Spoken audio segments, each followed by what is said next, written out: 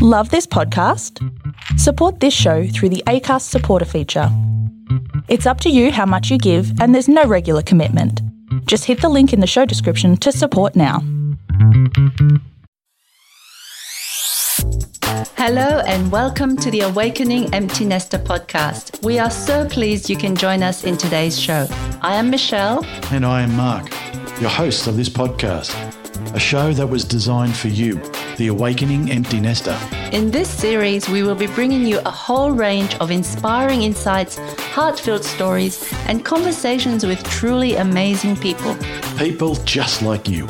People who have navigated through their own challenges, lessons and opportunities. People who have transitioned to living a life of deeper experience, heart-filled contribution and consistent awakening and growth. Find out how they are all living with what we call a strong ECG life pulse. Let's discover more as we dive into this episode. Whether you're an empty nester or not, we trust you will enjoy today's show. Let's get started. Hello and welcome back to the Awakening Empty Nester podcast. Thank you so much for tuning in. And if you're new to this podcast, we're really honoured that you've joined us today on a beautiful day here in April 2020. We are looking forward to today's conversation with our good friend and guest, Ralph Barba. He comes to us from a beautiful city, Melbourne, here in Australia, a place that we love to visit when we can. There's a real special reason, though, why we are excited to have Ralph on our show today. Welcome to the show, Ralph. So good to have you join us. I met you 7 years ago, I think, Ralph. Oh, God. Yeah. I can't remember how long ago it was, but I do remember the night where I met you, yep. Yes, I do too. It was through a network of business partners in Newcastle. In fact, we have a shared connection, a wonderful man by the name of Richie Williams.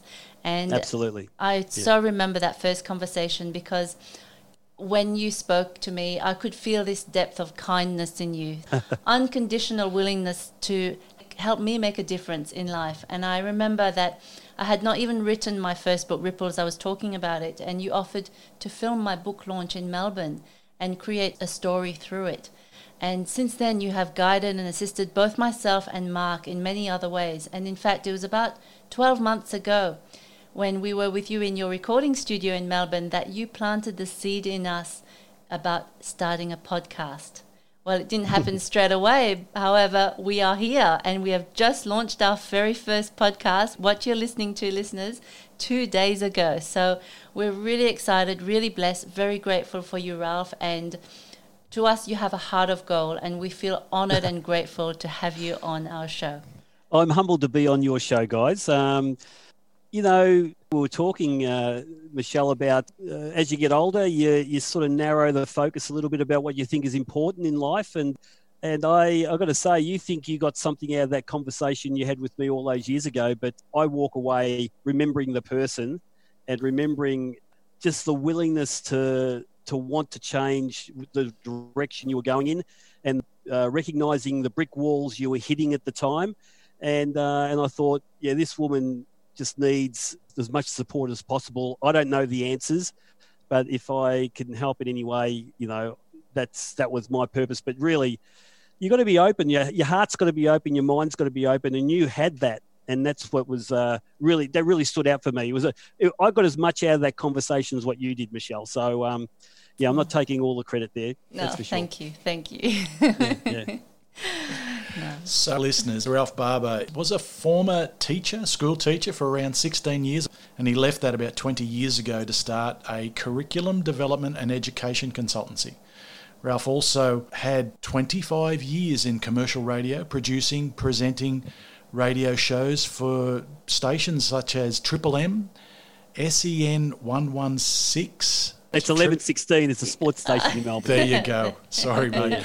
The ABC Radio and ABC Radio Australia. So Ralph then founded a company called Making Media Australia 15 years ago. It's a real mashup of his passions in life. Making Media creates live and on-demand video, audio, radio, and podcasts and uses media platforms to educate and tell a story in exciting and impactful ways. at the young age of around 57 or so, he says that he's doing today what he dreamed of doing when he was about 10 years old. Ralph says life is very, very good. Life is very, very good. Our listeners who are mostly empty nesters will be excited to hear about how you've come to be in this very, very good life, Ralph. So tell us a bit more about you. If you told me 30 years ago that I'd be running a media company, producing live radio, running my own radio stations, doing live video, I would have said, I wish. I probably didn't believe that I would ever do it. It's something that I was always fascinated with when I was a kid. The idea of, now you guys are too young for this, but we used to have transistor radios, right? And the transistor radio, I'd look at it, and I still remember sitting in the backyard looking at my dad's transistor radio and say, how the hell can I be listening to cricket from the other side of the world out of this box? And I was just fascinated with this thing. And whenever I said to Dad, I'd love to be a radio star, and of course, Dad, we were Italians, so Dad goes, no, you're going to be an accountant or a lawyer or a doctor or a tradie that's going to make a lot of money. Forget about radio, forget about all this sort of garbage. There was no internet at the time, so social media, all that sort of stuff, it was just a dream, and I just knew that Dad would shut it down straight away, and there was not many options for us in those days to go ahead. So I went down the path of being an accountant, and when I say being an accountant, I got an accounting degree, but I soon found out that wasn't for me, and I decided to do a dip out and go into teaching instead, which I was very, very passionate about. And again, media wasn't on the agenda at that time. I was teaching accounting, teaching sport. There was no media at all. I like listening to radio, and I like watching TV and going to the movies. Media was just not on my radar until about 1993, where I was once interviewed on a community radio station in the west of Melbourne. It was a local community radio station. I was playing soccer. I was captain of the team, and they wanted me to come in and speak. And I said, okay, no worries, I'll come in to speak. And I sat there, and the minute we went to air and I got to say, thanks for having me, the minute I heard my own voice on through that mic and in my ears, I thought, my God, this is unbelievable. Wow. And that's where it just triggered that passion when I was 10 that lay dormant. And I said, I've got to find a way of doing something with this. And that's when I started a community radio show with some mates of mine, just talking about soccer, football. And that's where it all started. Again, there was no internet at that time. There was no live streaming or anything like that. So it was always a dream, but I couldn't find a way. It was just, and education was a big thing in my life at the time. So being a Year 12 coordinator, being high positions of responsibility, I felt I had no chance at all to be able to really pursue that dream or that fantasy I had about media until I was 38. Okay. And I was 35 or so, and I was 13 years in teaching, and I started running out of energy, seriously running out of energy. I'm not sure whether anyone's experienced this, but the minute you drive into the car park of your work and you feel like vomiting, I think it's time for you to move. For sure. And Mark, I think I've had this conversation with you about this at some stage, but and I just said I just have to find a way. Being in teaching, you reach a point in teaching that you're either a teacher for the rest of your life or you make the move, and often there's no move to go to because you've been a teacher for so long. So it was a hell of a risk, but my wife just got so sick of me complaining about me not enjoying work, that I could be doing something else, that she was so good that she just turned around and said, listen, I want you to take a year where you just go and discover what you want to do. And I thought, my God, how fantastic is this? But then the pressure to find out what am I going to do in a year to get this sorted. Yep. And that's where it all started. I had to make it happen. And you put things in place and you go where your heart takes you. And I'm 57 now. That was 38, like 19 years ago. And I finally, really in the last 2 years, really have put that puzzle together. Nice. That thing that I sort of dreamt of when I was 10 years old, the whole puzzle is together, and I'm so happy. I've got the best partner in the world in my wife, Michelle. Same name as yours, your name, Michelle. Good name. But she spells it with one L though. That's the difference. And she's just a wonderful partner. Love my family and love my friends, and I love my work. I mean, how much more do you want in life, really? Yeah, look, that's amazing, mate. And what I've learnt through my journey, I suppose, is that, there's this statistic that they talk about over 70% of the workforce is disengaged. So taking that leap, making the decision to move out of a workplace, a career, a treadmill, basically, and move to something that you're passionate about, that you wake up in the morning and you go, yes, I am so looking forward to today. That when you drive into your car park at your workplace or whatever you're doing, you don't feel like vomiting. You feel like, wow, I wish I could get here earlier so that I could really enjoy this a lot more. So kudos to you, my friend, for making that decision. And it's scary, you isn't need people around you too to do that. 100%. If some people don't allow themselves to have the vision, and I always permitted myself to have the vision. In fact, I had a whiteboard that when I started feeling like I wanted to leave teaching but didn't know where to go to, I just released the shackles and spent hours just writing on this whiteboard about what I wanted my life to be in 20 years' time. And there were things like, in the work I was doing, there were things like, I want to go and meet with the people at Manchester United and pitch a curriculum to them about football or whatever. Or I wanted to go and work with, someone overseas. And my wife would come in and just laugh at all this stuff I'd write on the board. And I thought, no, I'm just allowing myself to write everything. Yes. And, pleasantly, when you look back at that board, and I've still got it, a lot of that stuff's been, at least pursued and taken to a point where it's either worked or hasn't worked, doesn't matter. It's amazing what you can achieve as long as you've got that vision in your mind and then you find a way. You hear that term, finding a way? People find a way of doing it.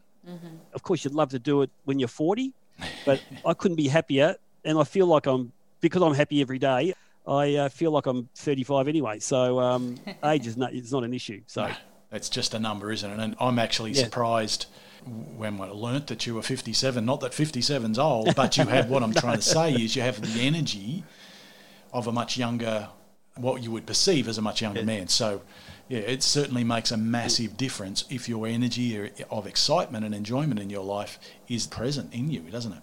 I think, Mark, we had a good chat about this. I think you went through something similar with your work.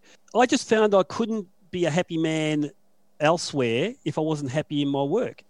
And by the way, for a long time, I was passionate about teaching. I loved working with the kids, and it wasn't the kids or the school or the teachers. I just had my head turned by stuff that I was doing outside of school. I'm thinking, that's what I want to do. And it was dragging me in. And I also felt that if I remained a teacher, I'd be doing a disservice to the kids and the teachers and the parents of that school also.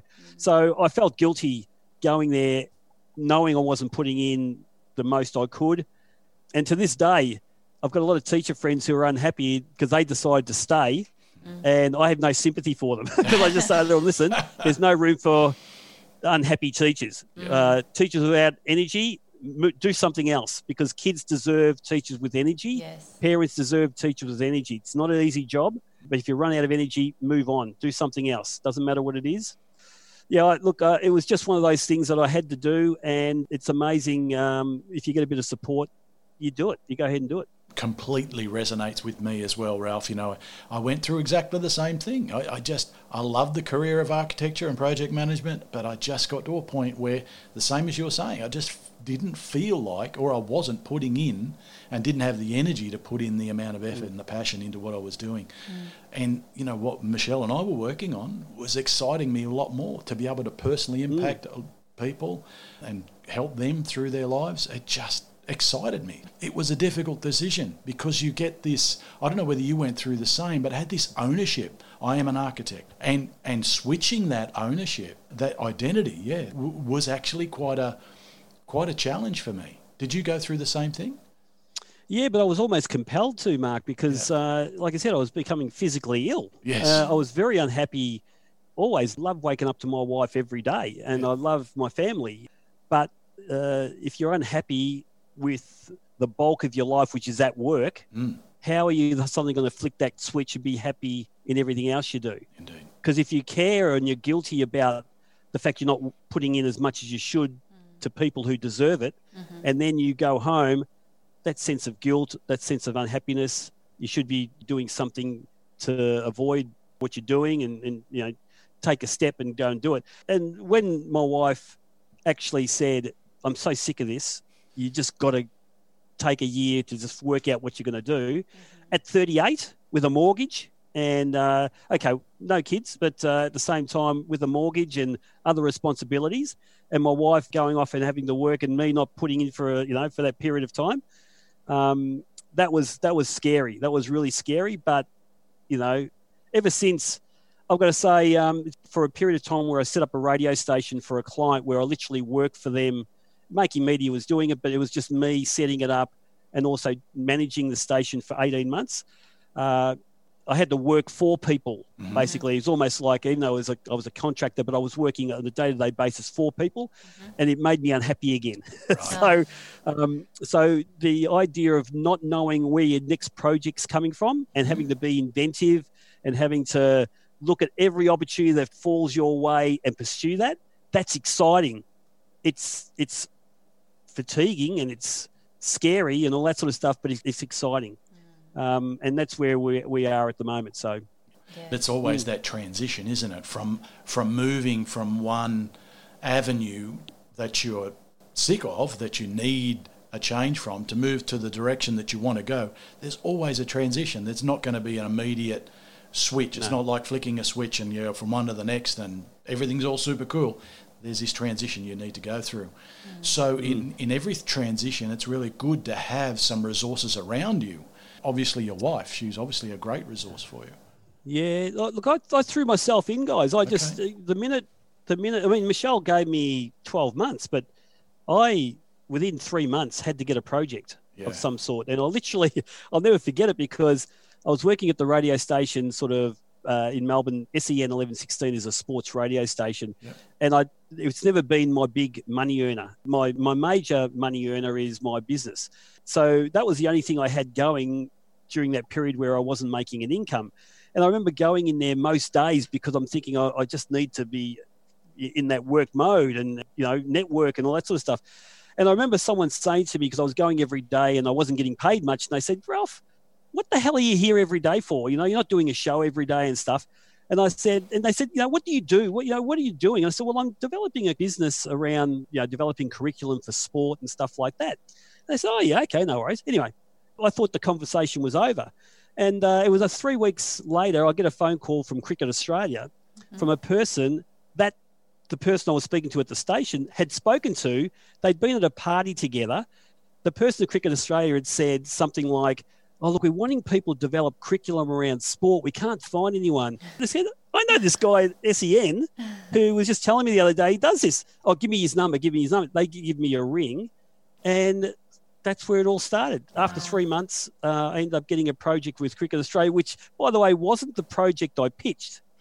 I go there for a meeting and they say to me, and we talk for an hour and we're sort of, trying to work out where it fits and stuff like that. It just wasn't quite fitting. And right at the end, in the proposal I'd sent them, there was a video that I produced for a friend of mine. It was a soccer video. And they asked me about the video and they said, oh, what's this soccer video? And I said, oh, yeah, I produced that. And they goes, oh, I saw that once. Do you produce videos? And of course I'm thinking, I need money. I said, yeah, I produce videos. Yeah, we do it all the time, right? And they said, oh, yeah, because we've got a series of 6 or 7 cricket videos that we need to get done and we'd love you to do it. Can you get back to us with the concept paper and stuff? So, yeah, no problem. Yeah, we do this all the time.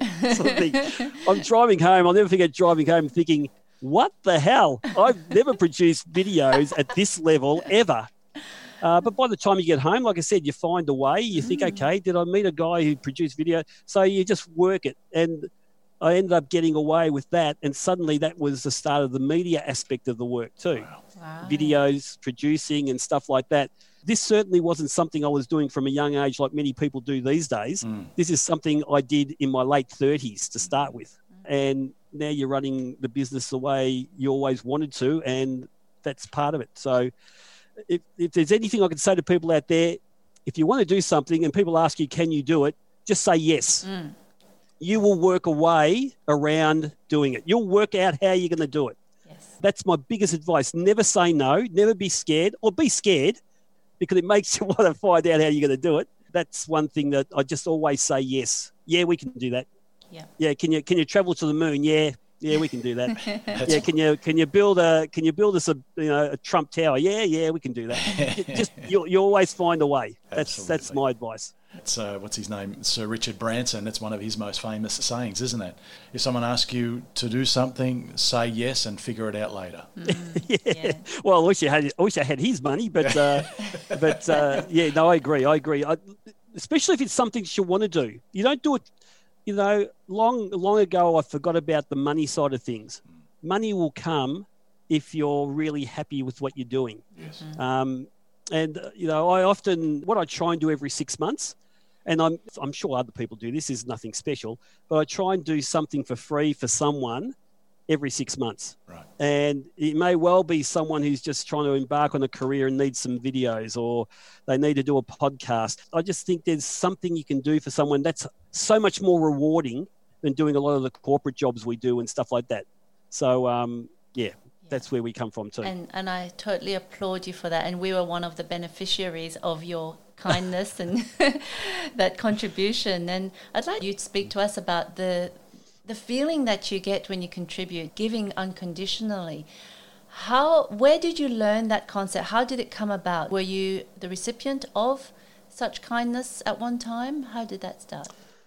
Oh, you know what I reckon it came from, Michelle? I reckon it came from those moments as a teacher where you'd worked away on kids, good kids who just didn't get it. They just didn't get it. They struggled. There was pressure from parents. There was this and that. But that moment when you were present and the penny drops, at that moment, that's what teaching was about for me, because the kids actually broke through that barrier. There was that threshold that they broke through, and suddenly they were different people in that moment. Mm-hmm. The struggle and the battle, and then they break through. Yeah.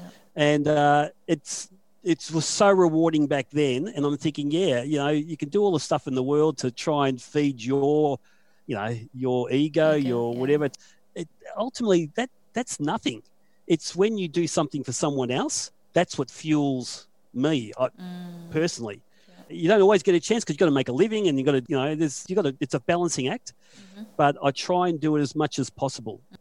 And I don't think that's any different from anyone else, to tell the truth. I think many people do this, but I don't try and do it ad hoc. I try and actually say every 6 months, I try and do something for someone. But it comes from those moments as a teacher where I see the eyes light up of those kids where they make a breakthrough. And then years later, in their 20s or in their 30s or in their 40s, when they run into you, they'll repeat that moment to you. Yes. And it gives me goosebumps, I've got to say, that sort of stuff. That's where it comes from. Yeah, absolutely. Just hearing you say that just reminds me of when we were running the charity in Newcastle, and even though we were delivering just once a year baskets of food and gifts to people in need at Christmas time, and sometimes we didn't even see the recipients, just knowing that or imagining their smiles and their joy when they found this basket and they were opening up presents that they wouldn't have got. Just that in itself just brought so much joy to our hearts. And we did it for 4 years until we left Newcastle. But something that, as we mentor empty nesters, the mums and dads who have no longer got their children right there and then to teach, to nurture, to mentor, is to encourage that mentorship where parents want to other kids, because there's so much wisdom that has been learned over the years. Why waste it? There's one child out there in your neighborhood who needs you. Like you've brought, all the different passions of your life, and you're now at this beautiful time of your life where you're using all of those skills and that wisdom, and you're excited about life. I think parents who are feeling lost and confused and maybe feeling like they don't matter. Some parents can go into that role where they feel like, oh, well, my kids have gone. Who do I look after? Who am I responsible for? Who am I? And they can go down that cycle of feeling like they don't matter. And just doing something from your heart, serving, can bring you up again, can lift you up again, help you rise. I couldn't think, Michelle, I couldn't think of a better thing than having your child at 30, 35, 40, and you look back and you say, is that person a good person? Did I raise a good person? Yeah, everyone makes mistakes and everyone gets into trouble and everyone probably treats others badly at different times. But on the whole, did I raise a good person, right? And if I didn't raise a good person, did I do the best I could? Indeed. So I just think that would be an enormous satisfaction if you've raised good people, you know? Yeah, so I think my mum passed away 3 weeks ago now, but sorry to hear that. Yeah. I made sure I let her know as an Italian proxy bride from an arranged marriage back, 60 years ago with my dad. Very traditional thing that happened in the 50s. My mum was, it got to the point because she died during the coronavirus, so she couldn't have a proper funeral. So it was awful, the experience, by the way. There's only 4 of us there, and we had to lower the coffin into the grave ourselves. I mean, it was just awful. Oh, yeah. It was the worst send-off that you could ever give anyone, especially someone as beautiful as my mum. Yeah. So I ended up doing a video to tell this story that I'm going to tell you. But mum was 15 years old and spent most of her time in a convent in a village called Sodiano Calabro in Catanzaro in south of Italy in Calabria back in the 50s. She was 15 years old, and in that 15 years probably spoke to a boy maybe once or twice during that time, let alone go out and dates and stuff like that. She'd be lucky to speak to any boys. But she was told one day at the convent by an old woman who was sort of almost having a crack at her about her being at the convent and not being home, saying, you're marrying a man in Australia and you should be at home with your mother. You shouldn't be roaming the streets, especially roaming the convent or whatever it is. And mum goes, what are you talking about? So she goes home and says, what's this lady? Oh, by the way, you're marrying this guy in Australia. Mum was 15, so she was engaged at 15, didn't have a choice. And then she got married. So it was an arranged marriage, but the proxy part of it came in that the only way you can get back from Australia to Italy is by boat. It was very expensive exercise back in the 50s. So Dad said, oh, look, let's just do it via proxy, which means someone stands in for my father during the wedding ceremony back in the village. Right. Well, this is just not something you do at, the city council where there's only 2 of you. You actually have the full-on wedding. Oh, right. Mum had the dress. Dad's proxy was his father, who incidentally was 57 at the time. Oh, was he? Right? My mum had to exchange vows with her father-in-law, my grandfather, and basically had to go through the whole ceremony, thankfully not the night, but the whole ceremony and also the celebration and stuff like that. And every photo of her, because, of course, because the village is basically invited to this wedding, she has to walk from the church to where the reception was through the village, and everyone follows her. So she's got these, the Godfather type images of her walking through arm in arm with her father-in-law through the village, and everyone's following them to go to this thing. They're awful photos. They're amazing photos, but they're awful photos. Mum doesn't smile in any of them. And it was 2 years later, because she was 16 when she got married. 2 years later, she was permitted at 18 to leave Italy to go to meet my father for the first time. So can I just ask, had she had any contact with your father before she got married? No, not at all. Dad came from the same village, but Dad was 9 years older. So when Dad left, he left at 23. Right. So Mum was, 14 or something like that. And everyone sort of knew each other in the village, but she certainly didn't notice Dad or didn't, harbour any, any sort of love for Dad or any sort of crush on Dad or anything like that. She just knew him as the son of someone in the village. So Mum travelled to Australia when she was 18, 2 years after she was married. And for those 2 years, by the way, they locked her away because, if there was any other boys who were trying to tempt her and stuff like that, it was just really ridiculous, primitive type thoughts. And of course, in those days, there was no email, no internet or anything, very little phone use because it was very expensive. Mum and Dad started exchanging letters. Okay. And Dad seems to think that, when Mum arrived, that he had some idea of what her vision for the future was, how many kids you want, what do you want your life to be, because, these eloquently written letters and stuff like that. Anyway, after an argument they had like 5 years after they were in Australia, Mum admitted that she never wrote any of the letters because Dad was saying, I thought you liked this, I thought you liked. Mum goes, no, I never wrote that. My eldest sister wrote those and I had nothing to do with them. Like Mum didn't have any input into them at all. So Dad, this was literally married at no sight. Yeah. Well, literally, yes. Wow. Yeah, and even after the 2 years where Dad thought he knew this woman, so it was a really interesting relationship. I mean, loving parents, but if you like Seinfeld, George Costanza's parents, that's my parents. Okay.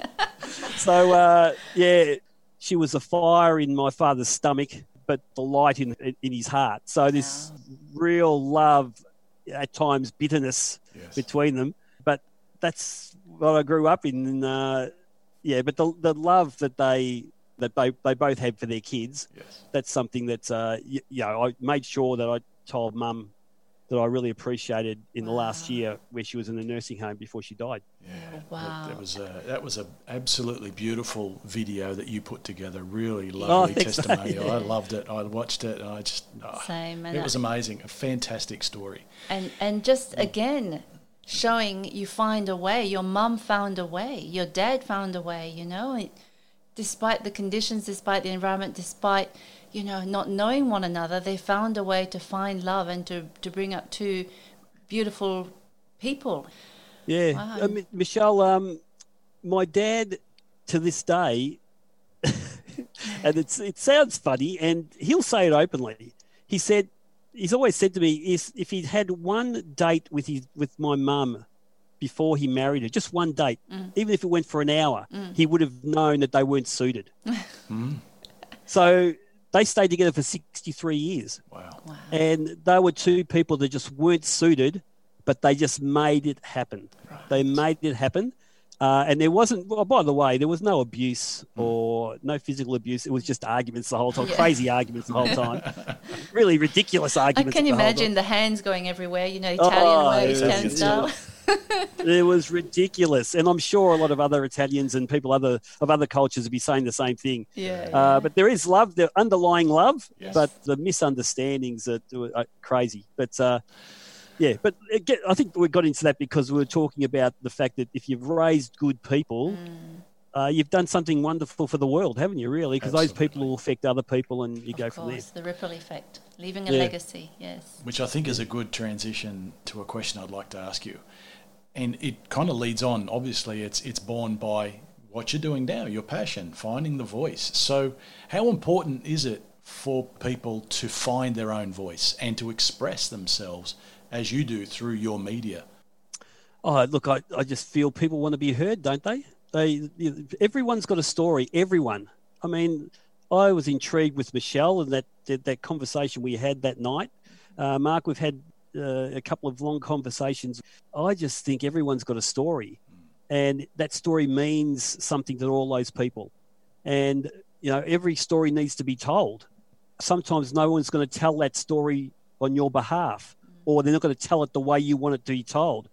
So if you want to create your own narrative, it doesn't have to be voice. It could be anything. It could be through art. It could be through sport. It could be through the way you parent. For me, you've got to be known for something for yourself, not because you want accolades, but for yourself. You want to be known as something. I don't like saying don't do something to someone. Don't go down this track or whatever, because people will find their own way. But don't be satisfied with allowing other people to speak for you or to tell your story. That's all I'd say, really. Yeah, love that. And providing the service that you do through making media, that's a fantastic opportunity for people to explore, to create their own podcast, video, those sorts of things that you've helped us with as well. Whether it goes public or whether you keep it for yourself and just keep it within your family, I think it's a great resource for people to be able to record their life. So I think it's a really cool thing for people to investigate and get interested in. Yeah. I think also, guys, people think, who would listen to my podcast, right? If you put a podcast out every month, just for your family, just for 15 people, and that's your audience, you're touching 15 people. Again, if you affect 15 people, you'll affect 30 people. And I think you guys came up with that ripple effect term. I'm a big believer that if you can have a positive influence on anyone, that person will then exude that aura or whatever it is to other people.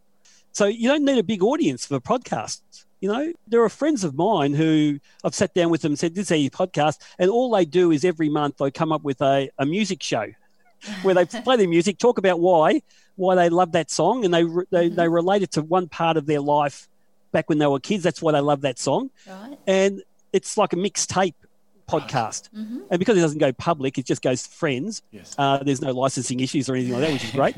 But they literally pick a song and they say, I love this song because it reminded me of this time in my life that I did this or whatever. And some of it's really hilarious. And it's a great way of telling your story through music because it means so much. Music means a lot to people. Absolutely. So that's the way to do it. And, you know, there's nothing stopping people these days with phones. I think I went through this with you guys. Mobile phones these days are as good as a second-tier camera. A lot of them have got 4K capability. You can get apps to be able to, you know, deal with white balance or to deal with exposure, to deal with audio.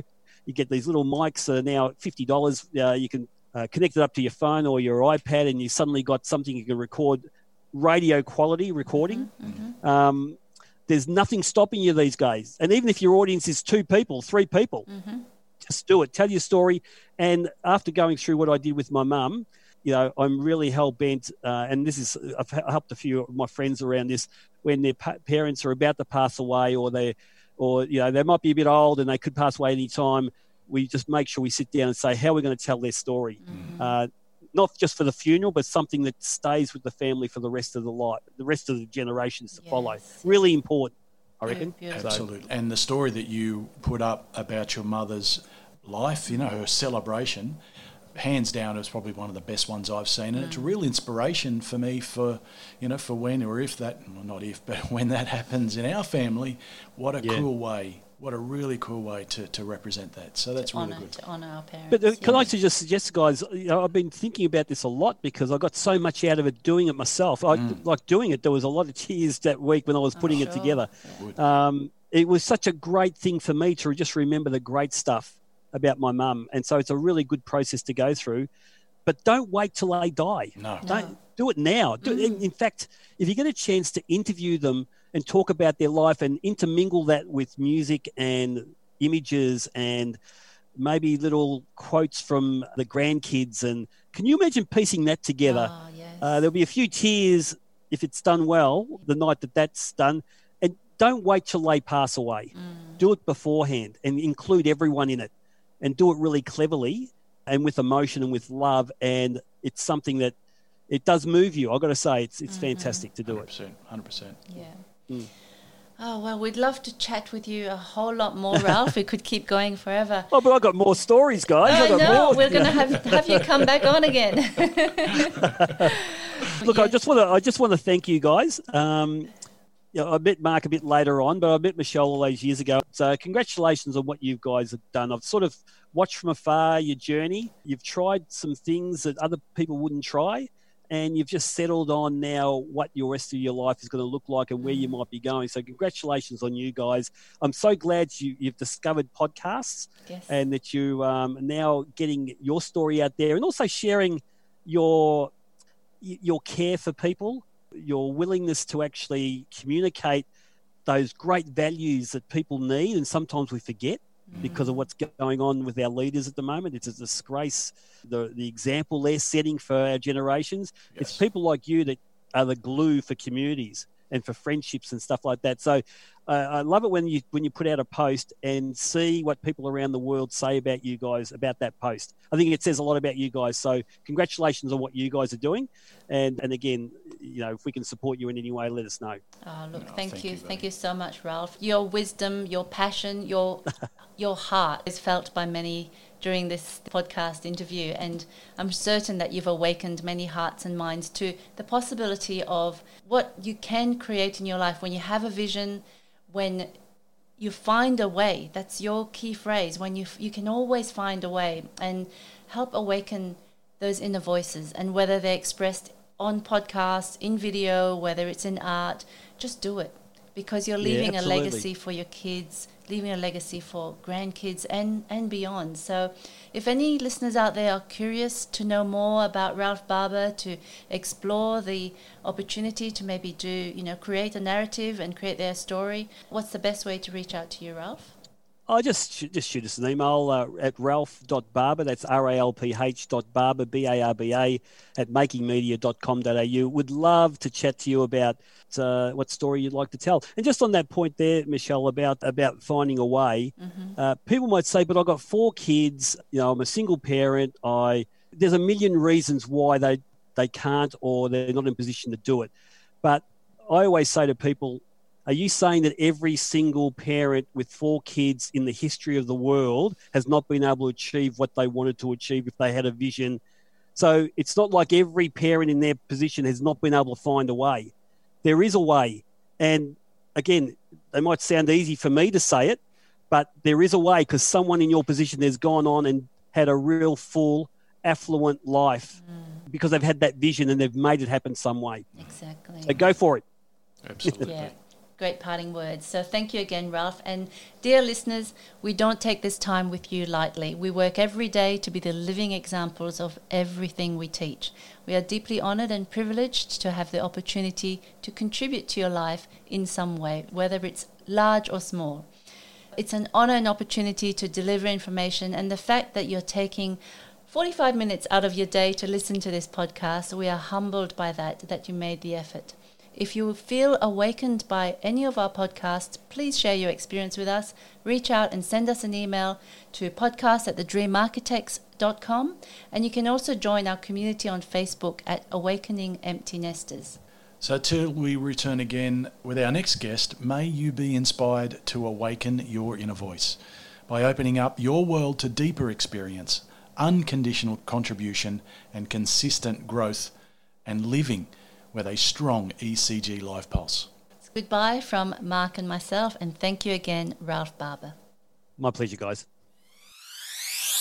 This is the Awakening Empty Nester podcast. Thank you for listening to this week's episode. If you enjoyed what you heard today, share with a friend. And if you have not already done so, please subscribe, rate and review the show on your favourite podcast player. If you have any questions, comments or feedback for us, you can reach us directly at podcast@thedreamarchitects.com. Looking forward to you joining us on our next show. Thank you for listening.